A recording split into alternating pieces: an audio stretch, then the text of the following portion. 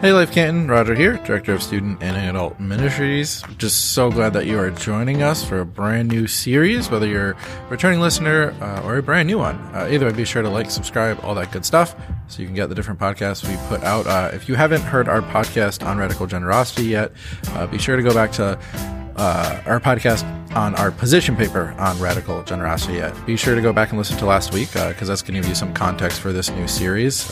But speaking of generosity, one of the ways in which we are called and have an opportunity to be generous is by giving to the mission of God's church and what He's up to specifically in our congregation and in our community. So one way to do that is by giving. You can head over to our Life Church Canton/give page or our Church Center app. But be sure to take that opportunity. Like I said, brand new series today. Series on we're calling Radical Generosity, a discussion of what radical generosity looks like in some of the steps we can take to work towards a more radically generous heart. This week is going to be Pastor Jared, and he's going to kick off a discussion of how we move from scarcity to freedom. Give that a listen, and I'll catch up with you in just a second.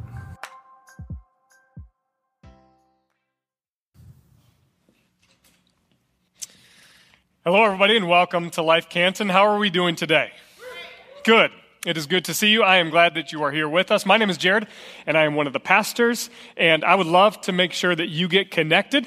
And so the best way to do that is there's going to be a QR code on the screen. If you've never used one before, you just grab your phone, open up that photo or camera app, and scan that code, and it's going to take you directly to our Connect card. Otherwise, you can just visit us out in the lobby, and we'd be happy to help you take a next step and get connected here. Here's the thing that we like to say.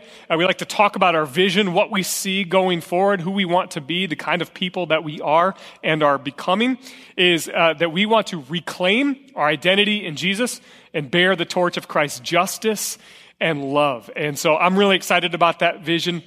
We're really excited about moving forward with that vision, but that means we need to talk about identity. We talk about identity a lot, and actually, the series that we're in right now is called Radical Generosity. Generosity has a lot to do with our identity, and last week we kicked off the series by talking about our position paper on generosity. What do we think about money? What do we think about giving? What do we think about consumerism and our possessions and our relationship with all of that? And we talked about how that impacts our hearts. Our ability to be generous affects the condition of our heart. We're going to talk a little bit more about that today.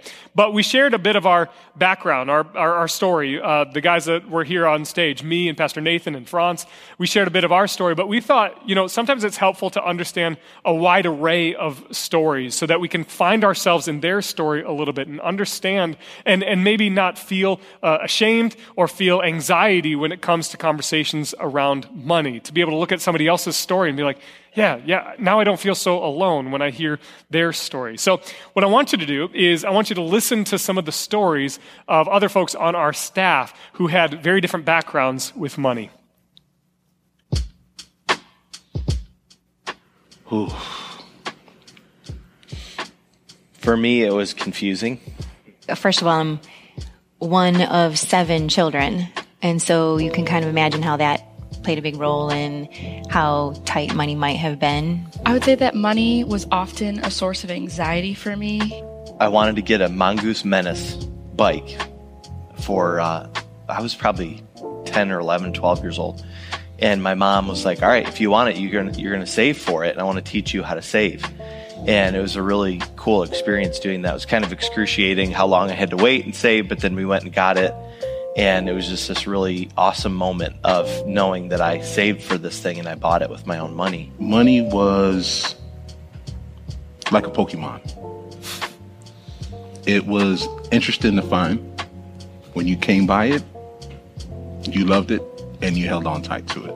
We got creative, with things. We were used to just kind of being content with things, I would say. And I think my parents taught me a good work ethic. I was working at the age of 13, homeschooled, so I was able to work a little bit too, working, and had my own checking account, checkbook, the whole thing. But then, on the other hand, my parents fought about money all the time. And so there was this confusing relationship that I had with it, because on one hand, I'm learning to save, experiencing the joy of that. On the other hand, I'm feeling, and I don't use this word lightly, trauma with money, because my parents would literally fight about it. And it wasn't physically with each other, but they would get in arguments in the kitchen. There was food flying. There was a lot of turmoil and heartbreak for me. I probably didn't think much about money as a little kid, but certainly the older I got, the more it became a source of anxiety. I started working when I was 16 to save for college, to save for a car. And once I actually got my car, it felt like every bit I saved wound up just getting taken back away to fix my car. It felt like an endless cycle of starting to save money, and then something would happen that was out of my control. Money equals fighting is part of what that message brought to me. And I brought that into my marriage to the point where when Liz and I would have conversations about the budget, I would literally get up and walk out of the room. And I didn't realize I was doing it. And she had to help me realize, like, where are you going when we talk about money? Because you are literally leaving me. You're abandoning me with this thing. And that convicted me. And I had to realize, oh my goodness, that is attached to what I observed in my parents. And I had to reframe my relationship with money. Probably the biggest barrier to wanting to give is the insecurity or fear if you're not going to have more, or where to find more, or is more guaranteed. There were several times in college where I literally had no money because every dime got taken to something that I could not control. And I had to rely on other people around me to financially support me. And I hated that. There's a huge humility in that, and having to say, I don't have anything. And when people offer, needing to say yes. And the last thing that I wanted was to be a financial burden. When we were in church, I remember every week my dad would pull one of us on his lap and give us 20 and have us put it in the offering. So like he literally wanted us to be involved in that. And it, you know, the message in that is we support the mission of the church. We give, and we're glad to give. So again, it's confusing, right? Because you have the fighting, but then you also have the generosity there. And I felt like my parents were extremely generous. I'll be honest to say that because I was a Jehovah's Witness and learned that things were given on a donation basis, and some people wouldn't give anything, they would take the materials, and I had no problem. Here you go, whatever you want. But then learned that churches pass plates and they talk about money. I actually was guarded about that. And one of the church experiences that I went to early in my Christianity was, I would say, kind of more prosperity gospel. And so I was pretty turned off by this, spending an entire half hour on making a big to-do about coming to the front altar and giving your thing and praying over it and making, and talking about how we're going to make sure that the pastor gets that helicopter and whatever. I'm just like totally turned off by that. It made me guarded. But I think we have a tendency to hold on to our possessions as our own, and it becomes really intertwined with identity. I mean, we look at socioeconomic status, wealth status as part of our identity. It's in the list of things that we feel like make up who we are. And so when we get really possessive over our things, when we forget that Jesus says, what we have is not ours, it's been given to us, then it's hard to give away money when it feels like it makes up part of who you are. That's good. I love how Jaden finishes that last thought, that this is tied to our identity. Our hearts and minds are tied up and connected to the emotional impact that money has in our lives. And we're going to talk more about that. I wonder if you can find yourself in any person's story, maybe a part of their story. I am genuinely curious how many of you felt like Franz, money was like a Pokemon. Maybe some of you are like, I don't even know what a Pokemon is. That's totally fine. But that's what Franz said, and I had to cut out my laughter in the video because you can hear me laughing. I'm like, I don't know where you're going with this, but I'm really intrigued. I want to know, what do you mean money is like a Pokemon? But maybe you can find yourself in any one of these stories, and maybe your experience is completely different from all of that. And that's fine. That we all have unique stories and unique backgrounds, and they form and shape our understanding of money. And then you add the church on top of that. You add the idea of giving away money on top of that, and it throws a wrench, and maybe, as John said, it throws confusion into how you relate to money and how you understand the topic of generosity on top of your understanding of money. And what we said in our position paper is we kind of unfolded this vision or pathway, if you will, to take that we want all of us to move from scarcity to freedom to contentment, and ultimately from contentment to abundance. And that journey could look really different depending on who you are and depending on what your experiences are. And as you look at that list, you might be like, man, I'm in a scarcity mindset right now. Abundance seems like 1,000,000 miles away. And so what I want to do is recognize that one. I want to tell a little bit of my story too, because my story is one of a scarcity mindset. And I'll talk more about what that means. But also, I just want to talk about how we get from scarcity to freedom. I'll read one of the sections of our position paper, and it says this. It says, as we submit to God, we are transformed by the renewing of our mind. God's Spirit transforms our hearts away from fear-based scarcity and consumerism and toward freedom. I want to talk about that little piece today and how our hearts and our minds are wrapped up in this. Last week, we talked primarily about the heart. Today, I want to talk about the mind. How do we renew our minds? Well, first of all, let's talk about that word scarcity. What does that word even mean? Simply, we could define it as this. It's in short supply. You don't have enough resources. You don't have enough money. You don't have enough to get by to take care of your basic needs. But we're going to talk about a scarcity mindset, which is a little bit different. A scarcity mindset has nothing to do with what's in your bank account. You could, in fact, be extremely poor, but still have the mindset of, I'm poor, I'm not going to make it, this is not okay, and live in a paralyzing fear and anxiety. And that's very real, and that's actually a lot of my story. But you could also have a lot. As Nathan said last week, you could be Jeff Bezos and still have a scarcity mindset. You could still look at all of your stuff and think in your minds, I don't have enough. I still need more. I need more. So it doesn't matter what's in your bank account. It doesn't matter what you own. You could still experience a mindset that keeps you stuck. And so Paul, who I like to call a first century neurologist, because I'm a nerd, is concerned about the mind. How do we renew our minds? We're going to get into that, but first I want to talk about the first century church. And what we're going to do for the rest of our series is we're going to look at 2 Corinthians chapter 8, just the first few verses, and talk about this journey from scarcity ultimately to abundance. And so if you have a Bible, I invite you to go to 2 Corinthians chapter 8. We're going to start in verse 1. If you don't have a Bible or don't own a Bible, let us know. We'd love to get you one. And then otherwise it'll be on the screens if you want to follow along in that way. Starting in verse 1. This is Paul speaking to the Corinthian church, and he says this, "Now I want you to know, dear brothers and sisters, what God in his kindness has done through the churches in Macedonia. They're being tested by many troubles, and they are very poor. But they're also filled with abundant joy, which has overflowed in rich generosity. For I can testify that they gave not only what they could afford, but far more. And they did it of their own free will. They begged us again and again for the privilege in sharing in the gift for the believers in Jerusalem. They even did more than what we had hoped, for their first action was to give themselves to the Lord and to us, just as God wanted them to do. So we have urged Titus, who encouraged your giving in the first place, to return to you and encourage you to finish the ministry of giving.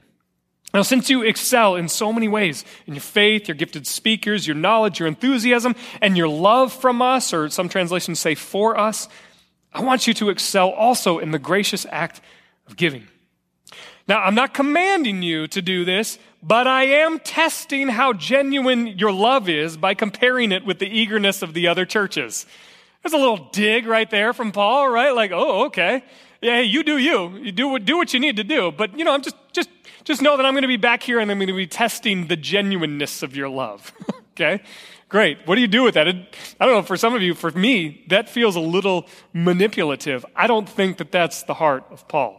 I think he's genuinely trying to inspire them to say, hey, you need to recognize that there are people who are in very different circumstances than what y'all are in. That last bit is a comparative statement, as well as verses 1 and 2. Paul's saying, I want to do some work here. I want to compare your circumstances. I want to compare what you experience versus what the churches in Macedonia experience. I want to show you a map, actually, and describe with geography the differences of these places. Macedonia, Corinth, we don't necessarily maybe have a concept for that, but in the top there in the big red circle, that's a whole area referred to as Macedonia. There are multiple churches in Macedonia who Paul is talking about, but then who he's speaking to now in this letter is the church in Corinth, and it's that specific area. Now, what we're looking at is Corinth is kind of in the central hub of the Mediterranean. In the first century, this is a major port for all of the trade and the commerce and the culture to happen. There's a lot going on in Corinth. They have tons of resources. We hear from Paul, Macedonia, they're poor. They have very short supply. They are living in scarcity, literally living in scarcity. It's an agricultural-based area. There's lots of poor farmers. They don't have a lot. Corinth, to put it bluntly, Corinth is bougie, right? Like they got resources. They've got what they need, and they are at the central location where all of this stuff is coming and flowing. They're wealthy. They are not in scarce supply at all. And Paul is saying, I want you to understand the difference in your circumstances. And in fact, because of that, here's what I say in verse 3, for I can testify that they gave not only what they could afford, but far more. They did it of their own free will. In fact, they begged us again and again for the privilege of sharing in the gift for the believers in Jerusalem. They gave beyond what they could even afford. Paul's saying, Corinthians, I want you to listen here. I want you to understand that there are people in other parts of the world who are far worse off than you, but are giving more proportionately to what they have. And not only that, but they give to some place in Jerusalem. Like, what is going on? Let's go back to that map for just a second. I want you to see where Jerusalem is. They're way down in the corner here. And Macedonia, to the Macedonian churches, Jerusalem's like, might as well be on the other side of the world. They might as well be another planet. They've never been to Jerusalem, right? Like, they didn't go there for spring break one time. Like, they didn't even go on spring break, okay? They're poor. They got nothing. But somehow they had heard about a need in Jerusalem, that the brothers and sisters in Jerusalem were needing help. And this is the place where their Lord, where Jesus died and was crucified and buried, and where he resurrected. Something must be going on in Jerusalem. Wait, there's a need in Jerusalem? Yeah, we want to give. Of course, we're going to give. And they gave beyond what they could even afford because they heard about the need. Their hearts were so moved toward generosity. And Paul wants to tell the Corinthian church, hey, these Macedonians, they have no knowledge of what's going on. They probably don't even know these folks down in Jerusalem, and yet they gave beyond what they could. This is crazy. This is ridiculous. Why would the Macedonians do this? Well, there's something in their mindset that causes them to do this. Some scholars argue that because of their great joy and mixed with their poverty, that they had less dependence on their things, on their money. In fact, they had a greater dependence on God and the community. See, if you grow up in a poor environment, oftentimes you have no choice but to rely on those around you. Hey, I got what you need. You got what I need. Let's share. Let's come together. You don't have a choice if you're living in dire straits. But here's the thing. When you have more, there's a greater risk. There's more to lose. But also, when you have more, sometimes you recognize that you don't need to depend on anything else or anyone else. You certainly probably don't need to depend on God because you believe in the lie of self-reliance. I've got what I need. I earned what I got. I'm a self-made man. I'm a self-made woman.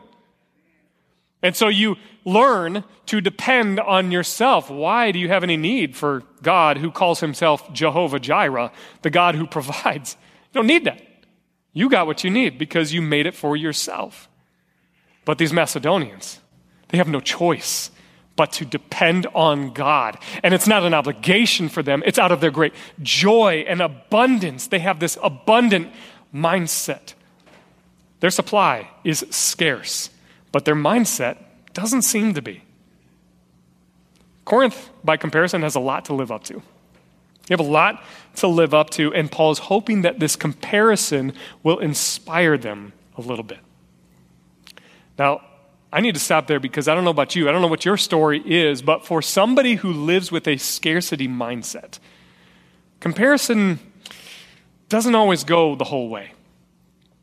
Comparison, it maybe is a little bit to inspire, but it's not enough to catalyze long-term sustainable transformation and renewal of our minds. I'm not sure that it can go the whole distance, because if you're in a scarcity mindset, it controls you. It controls your heart and your mind. You can't think about anything else. You could hear about some needs across the other oceans or around the world or around your community, and it might inspire you a little bit, but it's not going to move you toward long-lasting transformation. And for me, in my scarcity mindset for much of my life, I would go to bed with panic attacks, thinking, how am I going to make that next bill? Which bill should I pay? Which bill should I not? Panic attacks about money. And just to give you a little bit of a comparison or context from my story, I grew up in the church. I was a pastor for 13 years at this other church, and I could hear about all of these needs around the world, and yeah, my heart would be moved a little bit, but what my daily surroundings were ultimately formed my thinking and formed my mindset. Because I lived in an extremely affluent suburb where the median household income was $100,000 per year. That was normal. That was the median. There were other people making well above that. When I first started at the church that I was at, for the first 5 years, I was making less than a quarter of that. And so I'm sitting by these folks and hearing about how I should increase my giving and how I should tithe and how I should do all this stuff with my money. And I'm looking at people sitting side by side with people who are making 4 times as much as what I'm making. And I'm comparing myself to them. I'm not comparing myself to the people halfway across the world who are in great need. I'm comparing myself to the people around me and thinking, well, man, I feel like I'm the one in need here. I can't even make my rent. I can't even get the name brand peanut butter. I got to get Target brand peanut butter. Like, I'm doing all of these things in my head. It's messing with my head. I'm trying to learn how to be generous. I'm a pastor at the same time, and I'm looking at people who are doing far better than I am, and then I'm also thinking, I should be where they're at. I should be further along. I should have been doing better with my money. It messed with my head. John's story resonates with me that money equals fighting. Money is confusing. Jaden talks about the anxiety with money. That was my story. Straight up anxiety, scarcity, always worried. Am I going to make it? Here's the thing. Comparison can do a little bit. It can do a little bit to move the needle. Can it be inspirational? Absolutely. Is it motivational? 100%. Is it transformational? I'm not so sure. I know that it was not for me because a scarcity mindset is paralyzing. You get stuck. I want to talk just a little bit more nerdy for a moment, if I could. I want to talk about brain science. Why start now, right? That's what you're thinking. I want to talk about the brain, because this is how we are affected in our minds. I want to talk about neural pathways. So basically what it means is this, is we have all grown up in certain circumstances with life experiences that have formed the way that we think. So even as young kids and into our teenage years and even into young adulthood, we are forming what's called neural pathways. They're basically like roads in your brain on which the information travels so that you understand the world around you. And so over time, as you're young, you're getting all of this information sort of downloaded into you, and it's forming a certain way of thinking, behaving, believing about the world. Now, over time, sometimes in your early 20s, that starts to shut down naturally, unless you go out of your way to start learning new things. So think about in your 20s and how you thought about money at that point and what kinds of experiences formed those ways of thinking. So neural pathways had been created in your brain to think a certain way and behave a certain way based on the way that you think. Now, here's the thing. If you don't add any contradiction in there, any change in there, and you start to firmly root these pathways, they become well-worn paths in your brain. They just become the few limited roads that the information travels in your brain. That can actually be really unhealthy in your brain and actually very dangerous. Because then what happens is if any new information comes into your head, it's immediately seen as a threat. It's a change. It's something where you clam up a little bit and you're like, whoa, I don't recognize that thought. That's a foreign thought. I'm not familiar with that. And so you freeze or you resist it and you want to fight back or you get incredibly fearful.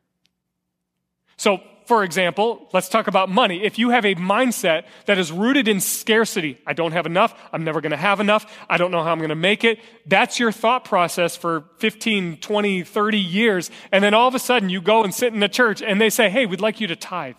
Hey, we'd like you to increase your giving. Immediately for me, what that did is set off alarm bells in my head and I would have panic attacks. I would feel like I would want to throw up in my mouth because I could not handle it.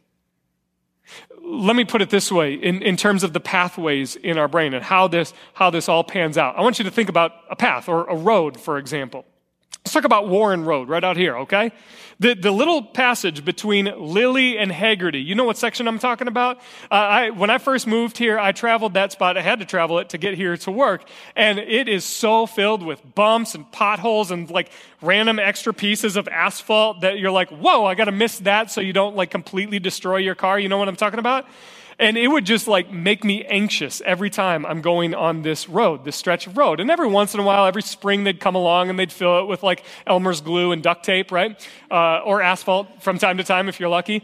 But then, you know, the next storm or the next freeze would come by and then it would just all get washed away or the snowplow would go over it and drag it all out. And so then it's even worse, right? Well, then last year, sometimes it gets so bad, so dangerous, in fact, that there was one giant pothole in the westbound lane. And I'm driving at about 4:30, 5 o'clock at night. There's cars everywhere, right? And I'm driving and I remember that there is a giant pothole there because I almost hit it on my way into work. And so now I'm getting ready. I'm preparing to go around the pothole as best I can. This time, they didn't even fill it with asphalt or Elmer's glue or duct tape or Tic Tacs or anything else. What they filled it with this time was a giant orange and white barricade in the middle of the lane. So now I'm like, I'm going 40, what's the speed limit? I was going the speed limit. I'm going the speed limit in my lane, and there's a giant barrier in the pothole in the lane. There's nowhere else I can go except for into oncoming traffic. Because that's not dangerous, right?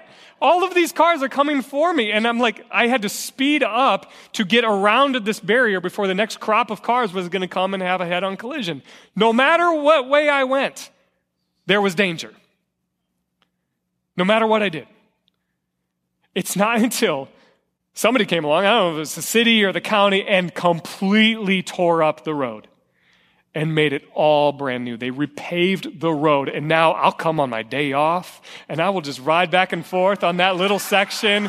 It is so smooth. It is nice. I can drink my coffee, and I don't spill. This is first world problems, right? Like this was a whole new change. Here's the thing.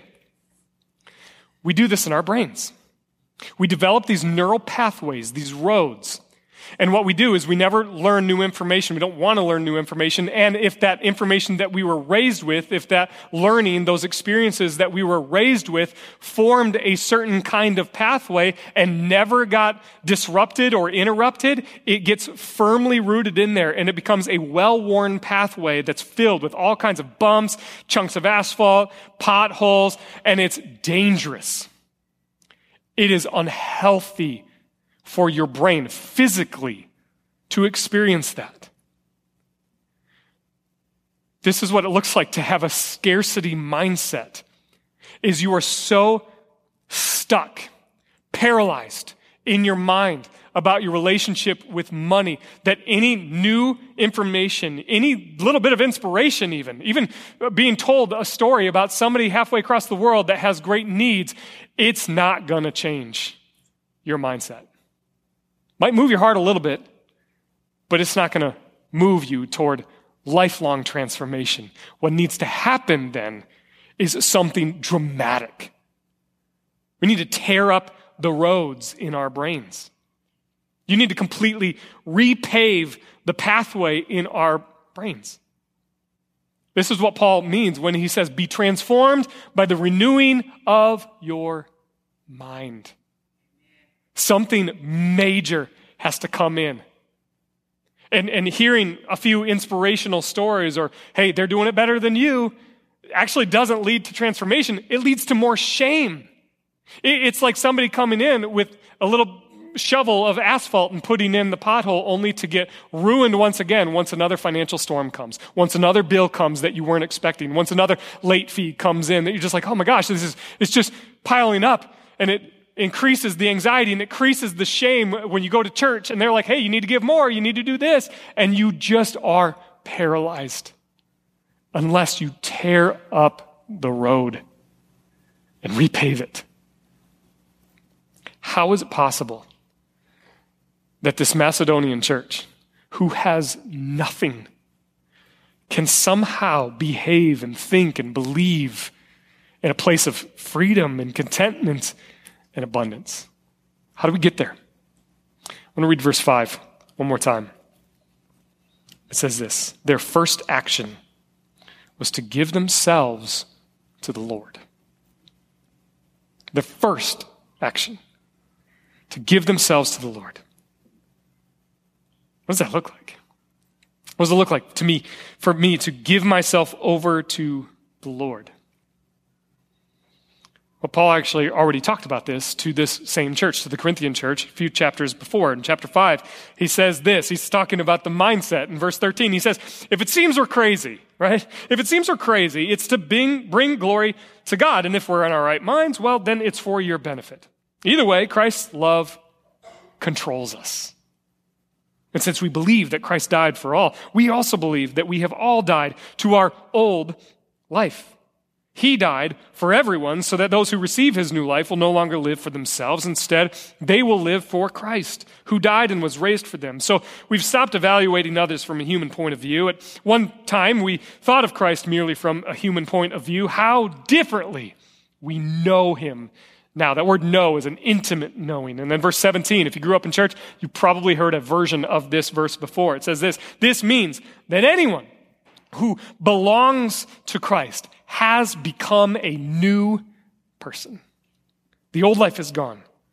The new life has begun.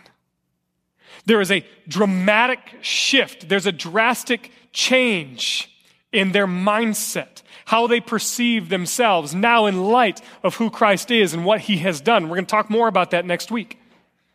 But in this moment, my guess is these Macedonians, to give themselves to the Lord, this is what it looked like. They have given themselves fully. They belong to Christ, and everything shapes everything else. That's why Jaden talked about our identity being rooted in Jesus. In fact, if any of you give anything, I hope that it's coming from a place of an identity that is rooted in Jesus and nothing else. I want us to give, to be generous because of this place where we have given ourselves to the Lord. Now, you might be stopping me and be like, hold on. I struggle with money, Jared. I have a scarcity mindset, but that doesn't mean I'm not a Christian. I've given myself to the Lord. I'm a faithful person. I love Jesus with my whole heart. I just happen to struggle with my money. And I would say, me too. Absolutely. What I'm not saying is that if you give yourself to the Lord, that you're not going to struggle with money. Here's the thing. From my story, I absolutely give myself to the Lord. Back in the 8th grade, I was a pastor for 13 years, and still money and scarcity was fighting the battle in my head. They were fighting to keep control of me. I was controlled by the love of Christ, absolutely. But money was still fighting a battle, still putting up a good fight in my head. And here's the thing, it was difficult because on one hand, I'm hearing about the needs of the people around the world, but I'm sitting next to people who drove to church that day in Maseratis and Porsches. So I'm confused in my head about what it looks like to be generous. I'm confused about how to move forward, and I am paralyzed. I needed to tear up the road and repave it with something new. Here's the thing, I struggled. I felt like, but I'm a pastor. I'm doing all of these things. And in fact, Paul says that to the Corinthians. He actually affirms all of the ways that they're great in their faith. He says, since you excel in so many ways in your faith, your gifted speakers, your knowledge, your enthusiasm, and your love from us or for us, I want you to excel also in this gracious act of giving. I felt like the Corinthians for 13 years as a pastor. I'm doing all of these things, but yet money still has a hold on my mind and my heart. I needed to tear up the road. I needed to live into the code that's on the wall there, whatever it takes, wherever it takes us. Literally. Literally, wherever. You know what happened? I moved. I came here. I got a job here. I left my house. I left the state that we were in. I left the schools that our kids were in, and we picked up our family and moved here, not because of money, but because I believe God had a call on my life to move into this church to be part of a multi-ethnic disciple-making movement. Absolutely, that's why we came. What I didn't know is that God was going to use this experience to heal my heart, to tear up the road in my mind, the pathways that I'd created, the stuckness of being in a scarcity mindset. And what had happened was I sat down across from our lead pastor, Nathan, and he's interviewing me, and we're getting to the final interview, I think. I'm thinking I'm going to get the job. And he says, here's the deal. If you come on staff here, you will tithe. Now, here's the thing. I'd never tithed. I had never tithed up to that point. I'd been a pastor for 13 years and never gave 10% of my income. I gave from time to time, inconsistently, but I never tithed. And the moment he said that, it was like alarm bells going off in my head. I'm immediately getting sweaty. I'm having another panic attack. I want to throw up in my mouth a little bit, and I'm getting scared. And I just had this sense that this is what God was calling me to. I'm going to be obedient to it. And so I came into this knowing that I have to tithe. This is an expectation. I'm going to do it. And I was terrified to do that. Terrified because for 13, but really for probably 30 years, a scarcity mindset controlled me. It's not until I tore up the road completely and said, I'm going to start with this. I'm going to start with a tithe. And now every other decision beyond that will flow from there. And here's the thing. The first year was still a little scary. And then the second year, a little bit better. And then the third year, much better. And now I'm 3.5 years into this, and I can honestly say that I have experienced freedom. I am living into contentment, but I am still growing toward an abundance mindset. It took, I would say, 13 years to get to that place.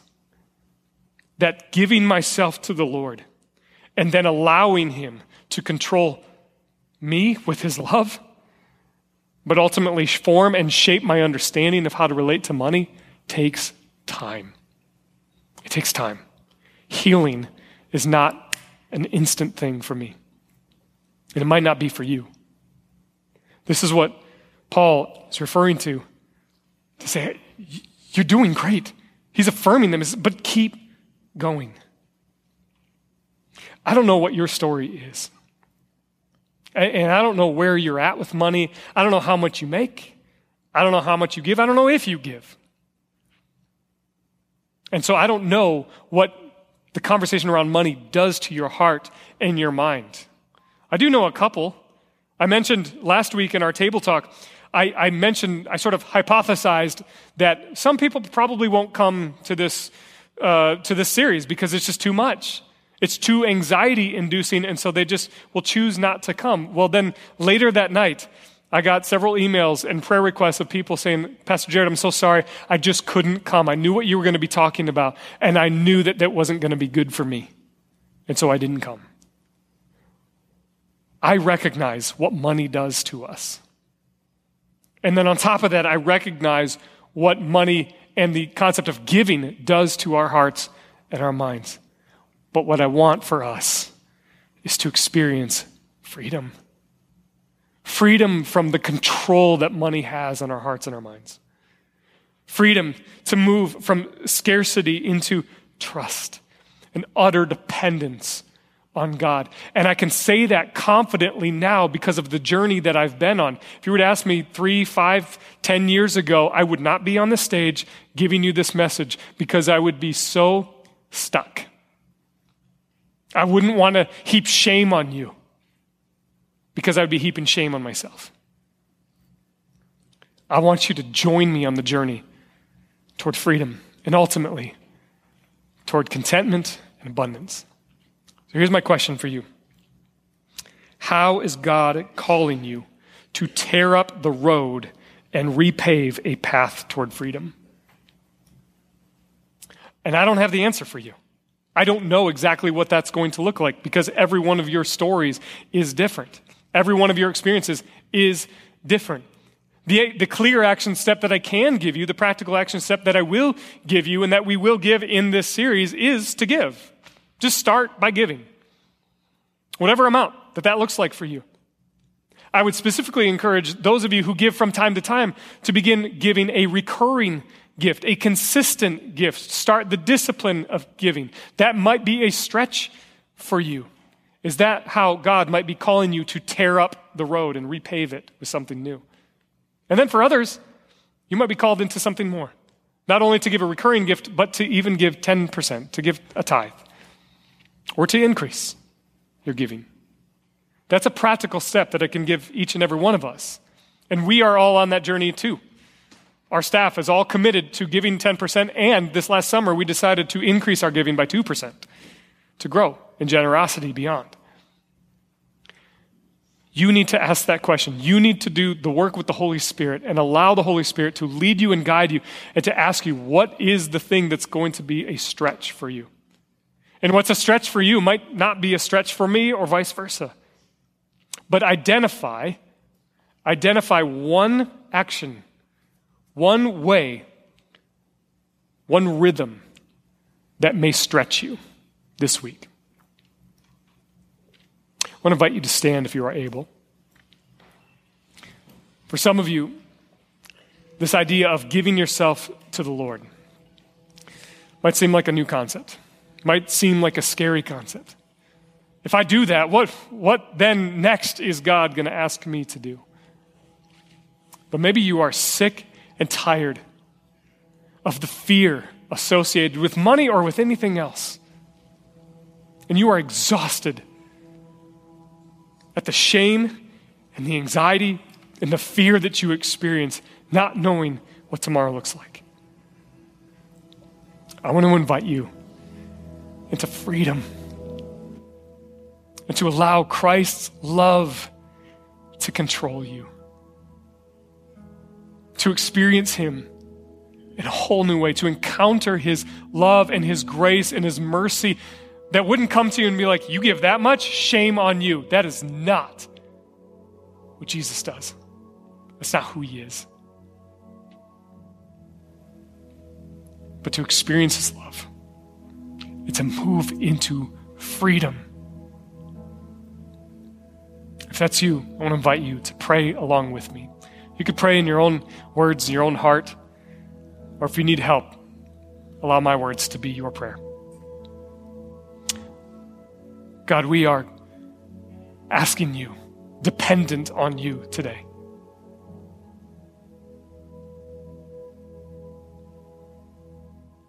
God, I'm so exhausted by the ways in which I thought about you, about money. So many sleepless nights, so afraid, wondering, are you going to be there? Are you going to show up, God? Are you going to provide? And God, I'm so grateful that I can take a step of faith toward freedom, knowing that you will catch me even if I fall. God, I pray for my brothers and sisters in this room, listening online, who are stuck in a way of thinking. God, would you come in by your Holy Spirit's power, repave the streets, repave the pathways in their brain that keep them stuck in a way of thinking. God, help them to move toward freedom and health. We will trust you to catch us.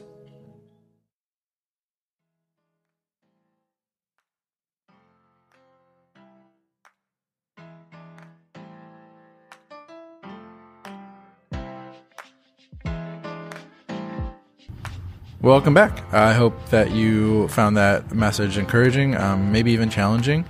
Like Pastor Jared said, talking about generosity and giving of finances can be really tough and really hard. So if you're struggling with that discussion or with hearing a message about that, not only can you reach out to our pastors for a one-on-one conversation, but you can also fill out a Connect card so that we can get you plugged into community and so that you can have some of those difficult conversations and process some of those difficult things in community the way that we're supposed to and the way that God's people function best. So be sure to fill one of those out. But I hope you have a blessed week. I hope that this week you begin to experience the freedom in Christ, specifically in the area of your finances. Have a blessed week, and we'll talk to you real soon. See ya.